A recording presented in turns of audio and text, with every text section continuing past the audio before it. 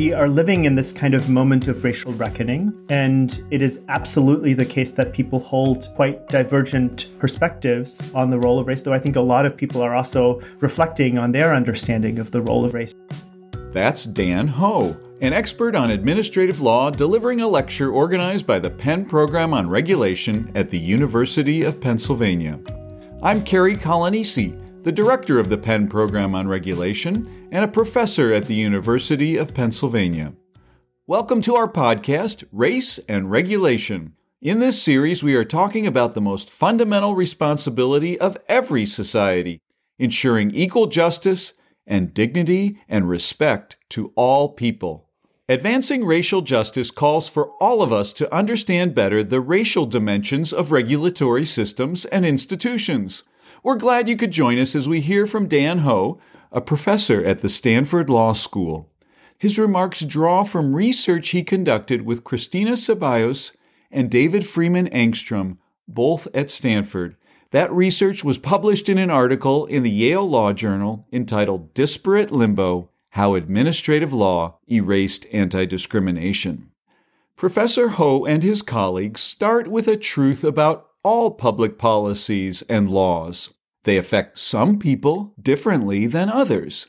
Professor Ho next points to standard principles of administrative law. That is, the law that governs the work of administrative agencies, whether it's the Internal Revenue Service, the Federal Communications Commission, the Environmental Protection Agency, or many, many more departments and offices in the executive branch of government. Under standard principles of administrative law, these agencies must justify the disparate effects their actions will have. But administrative law doesn't call for agencies to justify disparate effects based on race. Those are treated as a matter of civil rights law. They are not part of the administrative law system's requirement for reasoned decision-making under what is known as the arbitrary and capricious standard of the Administrative Procedure Act. As Professor Ho explains, it is black-letter administrative law that the reviewing court shall hold unlawful and set aside agency actions, action findings, and conclusions found to be arbitrary and capricious, and claims for disparate effects are entertained seriously across the administrative law canon. To give you some examples, when the Forest Service issues a particular rule for park visitors, differential effects between kayakers and jet boaters are considered in an arbitrary and capricious type challenge. We've had a Supreme Court case that contemplated seriously the differential effects on types of business owners, small broadcasters or large broadcasters. And similarly, when the Navy has a kind of rule about the use of sonar, administrative law takes seriously claims for differential effects on small dolphin pods versus large dolphin pods. But when it comes to differential effects across race, administrative law is, in a sense, curiously silent. So one example comes from a claim by a public interest group challenging the use of methyl bromide as pesticides, and the case did not recognize the claim for differential effects between Latinx school children and white school children that were differentially impacted in California, nor in a case called Garcia versus Vilsack, where there was a claim about the failure to investigate discrimination and the kind of differential effects were minority farmers' claims recognized under administrative law. How is it that we have arrived at this curious status quo? To understand why courts say that the Administrative Procedure Act, or the APA, requires agencies to justify the differential effects of their policies between, say, kayakers and jet boaters, but does not require them to explain differential effects between different racial communities, Professor Ho looks back to the way the courts have construed the effects of the civil rights laws that Congress passed in the 1960s. Under the Civil Rights Act of 1964, Title VI protects individuals from discrimination in federal programs or activities. Section 601 says, no person in the United States shall, on the ground of race, color, or national origin, be excluded from participation in any program or activity receiving federal financial assistance. Section 602 is the agency mechanism to potentially cut off federal funds when there's a violation of 601 by a recipient of federal financial assistance. In addition to providing that federal agencies can cut off their funding of state or local entities that discriminate, the Civil Rights Act also provided opportunities for individuals discriminated by these federally funded entities to go to court. The Supreme Court in 1979, in the case of Cannon versus the University of Chicago, held that Section 601 of the Civil Rights Act contains an implied right of action allowing aggrieved individuals to go to court. And the statute itself, in Section 603, provides an avenue to go to court to challenge agencies' decisions about cutting off federal funding. Professor Ho quotes a key passage from Section 603. In the case of action that isn't otherwise subject to judicial review, terminating or refusing to grant or to continue financial assistance, any person aggrieved may obtain judicial review of such action in accordance with the APA. The APA generally allows anyone negatively affected by any federal agency action to challenge that action in federal court. Under the APA, the courts can review agency actions for their constitutionality, their compliance with statutes, and their adherence to any required agency procedures. And the APA also allows for a catch-all opportunity for a court to strike down an agency action as being arbitrary and capricious. To win an argument that an agency has been arbitrary and capricious, a challenger has to show that the agency failed to provide adequate reasons for its actions. If the action had disproportionate effects on different types of people or different types of businesses, the agency would normally need to provide reasons for those differences. The APA had been on the books for nearly 20 years before Congress passed the Civil Rights Act. Its passage would come to affect the abilities of individuals discriminated based on race to rely on the APA. You see, a key avenue for plaintiffs suing under the APA would be to force agencies to have to explain any decisions they make to allow programs they fund to continue to discriminate. Because this would be indefensible, it would effectively compel federal agencies to do more to combat racial discrimination at the state and local levels of government. But this avenue was shut off by the courts. They did so by focusing on Section 704 of the APA, which, as Professor Ho explains, states as follows. Agency action for which there is no other adequate remedy in a court is subject to judicial review. This provision says that the APA will provide a backstop if there is no other adequate way for individuals to obtain judicial review of agency action. But the flip side is that if there is a quote-unquote adequate remedy elsewhere, the courts won't let anyone sue under the APA. The courts focused on this adequate remedy language in Section 704 and concluded that the private rights of action allowed under the Civil Rights Act effectively barred racial claims from being raised under the APA. To sketch out the way in which the DC Circuit in particularly fleshes this out is that as a backdrop, we have the 1979 Cannon case that is widely seen to provide for a private cause of action for disparate impact. Under that backdrop, when the DC Circuit first heard a case that involved the Office of Revenue Sharing and claims of discrimination in block grants to the states, when the challenge was made against the Office of Revenue Sharing, the DC Circuit in an en banc decision relied particularly on APA Section 704, stating that there was an alternative adequate remedy, and that was under Cannon to pursue case-by-case private actions against the recipients of block grants. What we then get is another en banc decision in the DC Circuit, the Women's Equity case, which involved federally funded educational institutions and invoked the similar kind of move to infer that because of canon and the implied private cause of action, there is an alternative adequate remedy. Therefore, the claim cannot be heard under the APA.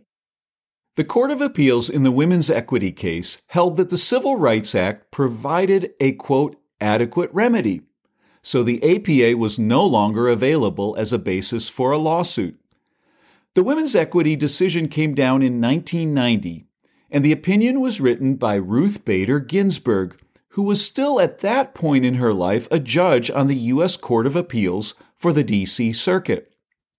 At that time, individuals affected by racial discrimination could sue directly to enforce Section 601 of the Civil Rights Act anytime they were adversely affected by a program that relied on federal funds. They could prevail even if they were unable to show that the officials running the state or local program had intended to discriminate. It was enough just to show the existence of a disparate impact, that is, different outcomes between different racial groups. But 11 years later, in a 2001 case called Alexander versus Sandoval, the Supreme Court took away this option. The court still said plaintiffs could go to court to enforce the anti-discrimination rule in Section 601 of the Civil Rights Act, but the only way going forward that they could win was to show proof of an intent to discriminate, a much harder case to make. What's particularly curious is that women's equity looms large in this particular space when individual litigants raise both discrimination and APA claims, even after the Supreme Court reverses course and in Alexander versus Sandoval finds that there is no private cause of action for disparate impact claims, reversing what had been the kind of consensus under canon since 1979. And nonetheless, women's equity continues to get cited in this case law as a way to channel discrimination claims away from garden variety APA suits, leading to what we document and call a form of disparate limbo. Civil rights plaintiffs sit in disparate limbo, unable to make out the stringent intent showings, but simultaneously barred from mounting claims invoking the APA's baseline guarantees of non-arbitrariness. Legally speaking, this limbo means that individuals subjected to racial discrimination today have almost the worst of all possible options available in court. They can no longer raise disparate impact arguments under the Civil Rights Act. That is, they have to show intent to discriminate and can't rely on just a showing that one racial group suffers worse outcomes than others. But they also can't proceed under the Administrative Procedure Act, or APA, to force the government to explain why they tolerate disparate impacts on the basis of race. After all, they can still force the government to have to explain disparate impacts between kayakers and jet boaters. So what is to be done? Professor Ho suggests 3 changes to the law. First, it would be wise for federal courts to cabin the scope of women's equity in really 2 ways. The first is that APA Section 704 should allow for APA claims for differential effects that can no longer be brought post-Sandoval under Title VI. And the particular concern animating the en banc DC Circuit in women's equity really stemmed from the colossal nature of the case. The worry was about federal supervision of subfederal actors and bringing in all sorts of different kinds of schools. Women's equity should not apply to cases where there's a direct challenge to the federal agency and where this overseeing the overseer concern is not really at issue. Second, we do think it's worth actually taking seriously this analysis of what adequacy means under APA Section 704. One case that was not cited in the women's equity decision is the Bowen against Massachusetts Supreme Court case that really interrogated the adequacy of the alternative claim much more seriously. And another canon of administrative law, Abbott Labs, of course, painted 704 as being a provision that should really be interpreted to broaden access to the courts, not to narrow access to the courts. Third, we do think that some of the stark contrasts between the kinds of differential effects that are recognized by the courts under the APA, like those relating to the National Environmental Policy Act or the Regulatory Flexibility Act in terms of different kinds of small business interests. Those are actually the kinds of moves that could be brought into administrative law, essentially to mandate similar kinds of disparate impact assessments that would, as a result, lead for more rigorous assessment of these kinds of claims for differential effects. One example that Professor Ola T. Johnson has written about in her work that is an exemplar along those lines comes from the Obama administration, where the city of Oakland had proposed building an airport connector from the BART, the high-speed rail system, to the Oakland airport. It was a $500 million infrastructure project.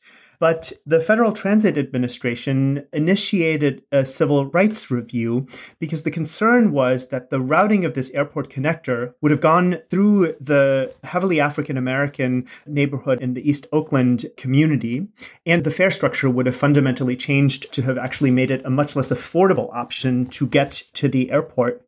And also said that there was insufficient participation by local neighborhood groups in this particular proceeding. And under that sort of mandated equity analysis, ultimately the $70 million of federal funds that were used for this project were diverted towards other means. In addition to changing how the courts view the relationship between civil rights laws and the APA, Professor Ho urges a rethinking of how the federal government collects data related to race. The other intervention that I'll just highlight that I think is a very affirmative step forward is Executive Order 13985, Biden's Racial Justice Executive Order, which says that, quote, each agency must assess whether its programs and policies perpetuate systemic barriers for people of color. Many federal data sets are not disaggregated by race, ethnicity, gender, disability, income, veteran status, or other key demographic variables. And this executive order, if implemented faithfully, would really lead to much more of a kind of equity directive in federal regulatory agencies. That said, the language right here points to one of the really substantial epistemic challenges here, which is that under the Privacy Act of 1974, there are many agencies that don't actually have the ability to link their records easily with information about protected attributes. That runs into particular challenges when we think about what is on the horizon in terms of algorithmic bias. Carrie has done some leading work on this, and with David Engstrom, Kathy Sharkey, and Tino Cuellar, we wrote a report about the use of algorithmic decision tools by federal regulatory agencies. And one kind of emerging mantra from those coming from within the machine learning community is that there is no fairness without awareness. It is very difficult to understand what potential impacts might be and how to mitigate a potential bias without understanding these disparities. And that was the subject of some extent of discussion in the GAO's Controller General Forum, where the GAO was trying to come up with audit standards for algorithmic decision tools. And it remains a really big challenge if you simply don't have access to protected attributes to understand these dimensions. A lot of the future work that remains to be done is really to make these kinds of disparities more visible. How might this actually work? So let me give you one example from COVID response. This was done in Georgia, where a lot of the times, just as with federal regulatory agencies, race and ethnicity information was missing in COVID surveillance data. And they used some imputation techniques, really based on name and address information of where patients resided, and showed that basically once you add those imputations, the ratio of the absolute racial and ethnic disparity increased 1.3 and 1.6-fold for classified Black and Hispanic persons. And this is possible to do more extensively, as Professor Ho has shown with students involved in his regulatory research lab at Stanford. Our team at the Reg Lab has done some work with Santa Clara County's Public Health Department. And if you look at the 1997 OMB categories for race, if anything, it looks like Asian Americans are faring the best in terms of most measures of COVID outcomes, case rates, positivity rates, and vaccination rates. But as many of you know, one of the big points of contention within the Asian American community has been to actually disaggregate and come up with better measurement, since the category of Asian Americans is an omnibus category.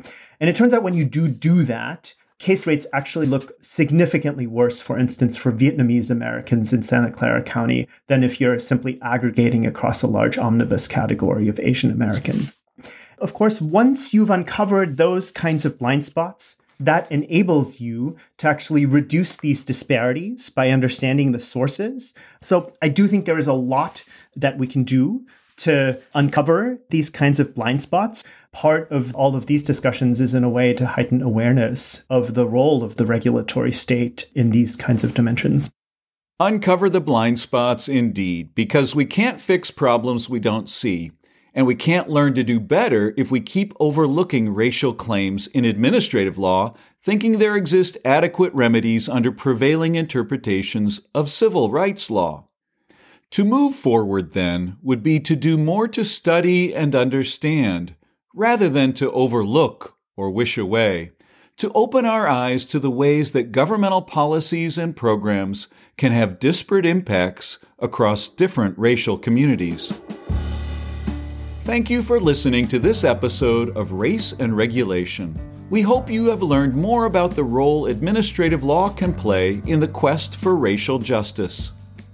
This podcast has been adapted from a lecture delivered by Professor Dan Ho in 2022.